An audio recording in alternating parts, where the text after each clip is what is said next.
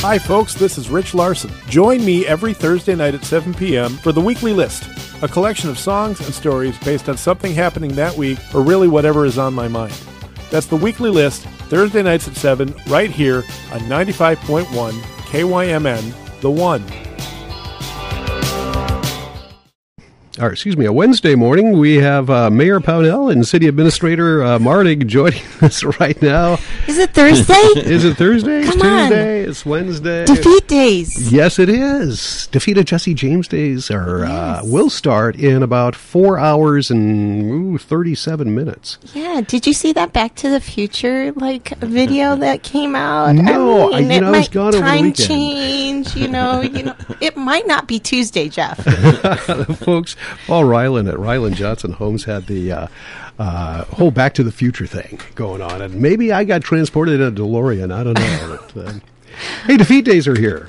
Yes. Let's celebrate, shall we? That's right. Are you busy over the weekend, Mayor? No, I'm not. But Okay, I hear our town is going to be full It's of going people. to be. Yeah, it's going to be a lot of fun. Yeah. Well, we don't need to talk about that. It'll take care of itself. Let's move on to a council meeting that happened on Tuesday. Tuesday's in here somewhere. You had, I want to start off by talking right at the beginning. You swore in a new officer. That's always a thrill for the officer and the family, and a good time for the good thing for the city of Northfield. Yeah, so it was great. I mean, a lot of communities are struggling, right? I would say to fill some of their key positions within their city, and that includes their police departments. But we were really fortunate to be able to recruit and have Officer Bulkin agree to come on our Northfield police officer staff, and she's going to be great. She has a history in, physical fitness training, and worked with people with developmental needs, and she's been doing some there's a couple different phases that they have to go in before they are released into their full duties as a police officer, and so you will probably see her riding around town in one of our squads with another officer that's doing some training, but we welcome her. She's going to be a wonderful addition to our department. So if you see her out and about, wave, give her a good old Northfield sort of friendly welcome to our city. All right. It's great to have her on. Let's talk it. You got an update on the Racial Equity Action Plan. This has been part of the strategic plan, if I'm not mistaken. Where are you at in that process? What was the update? Yeah, so we had Beth Callistad, who's helping lead that, came in and gave an update from our adopted racial equity plan that was approved in 2020. So highlighted some of the things we've been working on, including focusing on this past year on some staff training that we've had related to equity and diversity training, some language and translation and interpretation. We've had a half-time position now who's been doing translations, really been extremely beneficial to our organization to have that additional service, and it's crossed over into some of our departments to help out on customers that we've interacted with as well. So that's been a positive. Human Resources has been doing some work related to working on new recruitment strategies. We've learned some things from other partners in the community of other places to maybe post positions to try and recruit a diverse workforce. And we've been working with our school district and with HCI related to other community partners on racial and ethnic equity collaborative, focused on a few areas with that group, including housing, employment, workforce issues, and then just building awareness. And so there's been some planning going on with those groups and some work and more to come forward with that. But it's been active and a good update from Beth on our racial equity work. All right. Yes, Mayor. I'm holding my finger. Oh, sorry. Just wait. Don't move on without me. Just with regards to anything that we do, whether it's climate or racial equity, the benefit of having such excellent skill sets and knowledge out there within our community is when we collaborate. And so this diversity, equity, inclusion collaborative with HCI, our school district, really provides that opportunity that rather than working in silos, on these different initiatives, we bring people together and we really have that opportunity where we can learn from one another and implement far more holistically across the city rather than each entity just doing their own thing. And so I just really want to highlight that again. That is something that is pretty important to me, regardless of what the issue is, whether it be racial equity, climate, or any other sort of initiative that we're working on. The more that we can do this together as a city, the greater the likelihood that we will make sustained progress in moving any issue forward. So just thanks to everybody that's working on that. All right, let's move on to the regular agenda. The first item was about the 2022 mill and overlay projects over kind of on the northwest side of town. And from what I understand, there were drew some comments from the crowd and from the people who live in that area. Yeah, so which it always is going to. Yeah. They care about their neighborhood, right? And technically, I mean, it was there's a lot going on in the northwest area of the city. We have the Paulson Project or Craywood Project. I think we had several members from the community that were there, and that project is adjacent to both Greenville Avenue and Lincoln Parkway. While those two roads are not necessarily part of the Northwest area feasibility plan for the mill and overlay next year, definitely the whole area over there in terms of traffic and safety needs, I think has been a highlight the past few months of whenever something comes before the city council, we're asking those questions. We just had the new Greenville Elementary open up over there, and the community school is over there. And so seeing the traffic patterns and how we get kids from one neighborhood to another safely around that whole area has really been a focus. And so a lot of, in addition to identifying the different roadways that would receive updates, were some sidewalk and trail updates to make sure that our roadways and right-of-ways are safe for not only motorists, but our bikers, our walkers, our moms and dads pushing strollers. We see lots of them. Or people at the other age of the spectrum where they're behind a walker and getting out and getting their walk in for the day. So we see a lot of activity over there. And so a lot of the recommendations that came last night, it's a feasibility study, that's what we were voting on, included some of those updates, I would say, the trails, the sidewalks, the pedestrian accessibility of the whole area. So that planning process, we're only in early September right now, so it's not going to be finalized for a little while anyway, but what is the timeline for that? When will we start firming up the plans, taking all that input and putting it to paper and then to the streets? Yeah, so Mr. Bennett, our city engineer, indicated it'd either be somewhere probably the end of the year or early next year that we'd be finalizing those plans and then going out to bid for spring. We really want to be bidding in the early winter in order to get good competitive bids, because we know that there's a tight market out there and a lot of cities doing work, and so that's kind of the timing on that. Will there be more input from the public on this? Would they have more opportunities, and how would they, if you do have, before you get it finalized, can they still have their say, at least their 2 cents worth? Yeah, we keep updates on our project page, so we have online kind of where the feasibility report is and information. We'll put kind of what the council approved as an update on those. I think, even though you mentioned there was some interest at the meeting, I think that specific to this project, there wasn't a whole lot of testimony related to that. One was Ziggy's was some discussion over on St. Olaf Avenue. The railroad crossing there, the city's been working for some time. They'd actually done a study well before my time, I'm not sure, maybe a decade ago, taking a look at, is there a way to do safety improvements along the railroad that would allow then the railroads not to blow their horns through town, which can disrupt sleep and other things. And you've got people staying in hotels right next to the railroad. Every living thing within a mile's radius. Yeah. It was a very hot topic. When I first came to the city, it seemed like the council was talking about it quite a bit. But we've actually had a number of projects over in that area. So the city council's been approving, as we've done these projects on 3rd Street, on 2nd Street. We got some state bonding dollars to help do upgrades to the intersections at the railroad two, if we get enough of them done, then we can make an application and get a certification. Probably the biggest one is in the Highway 19 project. We're working with MnDOT, and they do an overlay in a couple of years to see if we can get a quiet designation improvements there.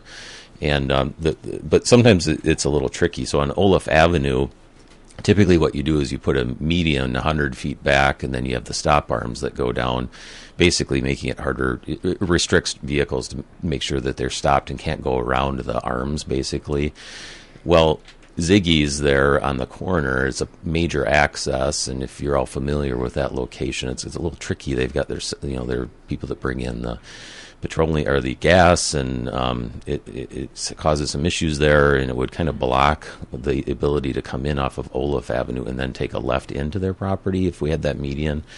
So that was left open for further review. There was actually some motions that didn't pass of the council and got amended to leave that open, I guess, for further engineering to come back for discussion. So that's I'd say on this project, that's probably the most significant one that's left. I think the bike lanes gave some direction on that, and the pedestrian improvements, there seemed to be generally consensus on most of those. But that's definitely one that I think will be coming back. And they did, the last two meetings, Ziggy's did have the business owners in attendance to testify. All right. Moving on, the carbon-free electric strategy was discussed. That was item number 2 on the regular agenda. Where's the discussion, and where did that lead to? Yes. Yeah. Sorry, you go, Mayor. I'll just give the very high level and let Mr. Martig take care of the details. So we have our climate action plan. One of the goals of that climate action plan is that we would be 100% carbon-free electricity by 2030. So this was that update, and there was some additional ask of the council on where do you want to go with this, and from a policy perspective, what's important to you, what's not quite as important to you, and what's those areas that they just really don't matter. So what's your strategy? How do you want to move forward with this? And Ms. Calistad really brought forward not only an update, but really an ask of the council that that opportunity for us to give direction on where do we go from here. And so then I'll let Ben kind of finish up there. Clean up my mess, right? Yeah, as we look at our overall community emissions on our goals, the city actually makes up about 4% of the total of those emissions. However, we're the leaders in this and asking for it, so we're looking at our own house first, I guess, before we go too far down the road on the community. We are certainly offering incentives like rebate programs. We're partnering with XL Energy to give some, lighting upgrades with businesses and things, but. So as we do our own city work, most of our electricity usage comes from the wastewater plant is the biggest one, and then the water plant's the other one. We're going to be having a water plant study coming next week for discussion, and that could involve building a new water plant. And so we're looking at sustainability design with that project, and we've also done some capital improvement planning with the wastewater plant as well. But those are the two biggest ones. So we're looking at the facility upgrades to take advantage of that. City Hall, we're looking to convert over to LEDs, and lighting is kind of the easy one. But as we going to be working with a consultant to maybe strategize how to kind of meet those goals, part of it could be like buying power. So like we invested in 38% of our power that we get from the city. We invested in some solar projects with that through a community garden. So do we do more of that? Do we look at on-site solar on our buildings? Do we look at geothermal on some of our projects potentially? So we're going to be talking about what are some of our goals. Is it kind of life cycle cost goals? Is it just simply we want to invest what it costs to get our carbon down immediately? So we're going to be having some discussions about prioritization and how quickly we move to try and meet those goals. All right, let's move on. You also discussed the rental code last night. The city attorney's office has taken a look at the rental code and said, well, it's kind of all over the place right now. Through the years, there have been changes and amendments to that, and it's kind of hodgepodge right now. So the city has been looking at that. Tell us about that. Mm-hmm. So last night was that first presentation back to the council on where we're at in the process. City staff and Alyssa Harrington from our city attorney's office have really been working at this for a couple years now. I think the HRA provided some resources to help get this up and off the ground and running. Worked with WSB and Associates for some of this work as well. As I came on as mayor back in 2016, one of the, I think it must have been within the first year or something, we were notified, I would say, or contacted about issues that we had in one of our multifamily rental homes, apartment buildings, and the lack of ability for tenants to be able to get that address to ensure that they were living within a building that was acceptable, up to acceptable standards. So our rental licensing program and code right now does not provide us the opportunities for us to go in and really work with the landlords to ensure that updates are made to the buildings. So a lot of the recommendations that came out of this updating to today's standards, really from more of a tenant perspective, tenant rights and making sure that the rights of our tenants are really protected, looking at nuisance ordinance and primarily that from the enforcement perspective with our rental licensing program. So a lot of material presented there last night. There will be additional opportunities and presentations. I believe next steps are to go back to the stakeholders within the city to give presentations, get their feedback and input, go back to the HRA, and come back to the council again, probably at least one additional time before the council will actually be asked to vote on actual ordinance language. All right. Now, who's within the city? Who's going to be working on that? It's primarily our community development department that's leading this. So our community development director and our building official also serves as the responsible party overseeing the rental programming. So from a staff standpoint, that's who's involved. We are running some of this by our Housing and Redevelopment Authority as kind of a pre-advisory group to go to the council to maybe see if there's any input to get some additional policy input as we go back. But so they're involved in it as well. But a lot of it's kind of pretty heavy in the legal side, as the mayor said. Our rental program is really just kind of based in basic health, safety type of provisions to really provide that safe housing, quality housing. So the changes include things like giving us some fine abilities from staff rather than just doing criminal actions. It kind of also changes our inspection program to go away from kind of a one-size-fits-all, that if we identify multiple issues in a tenant building, we have more inspections that will be done on a more regular basis to do follow-up to try and stay on top of issues. But if you get a clean bill and it's no issue, which the vast majority of our apartments come into that category, then you're on a longer-term cycle for a re-inspection too, unless we get complaints. And so it's a modernization, I would say. It's a simplification and just making it more clear in our code to understand the standards with it as well. There are also, with those fines, I should say, an appeal process. So we're going to be talking about the council, about in those cases that they get appeals on some of these issues. We need to have a due process for that. Do we have the council do it? Do we have an independent hearing officer that's assigned to do that, like an attorney who's independent? Or there might be a couple other options that the attorney will be coming back with as well. But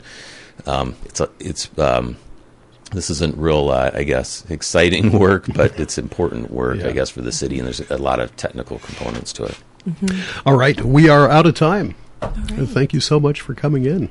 Much appreciated. Enjoy Defeat of Jesse James Days, and we'll see you back again, I guess, next week. Yes, sounds good. And check out that Back to the Future video. All right. Northfield Mayor Rhonda Pownell and City Administrator Ben Martig. We've got Tim McNiff, news with a side of sports coming up.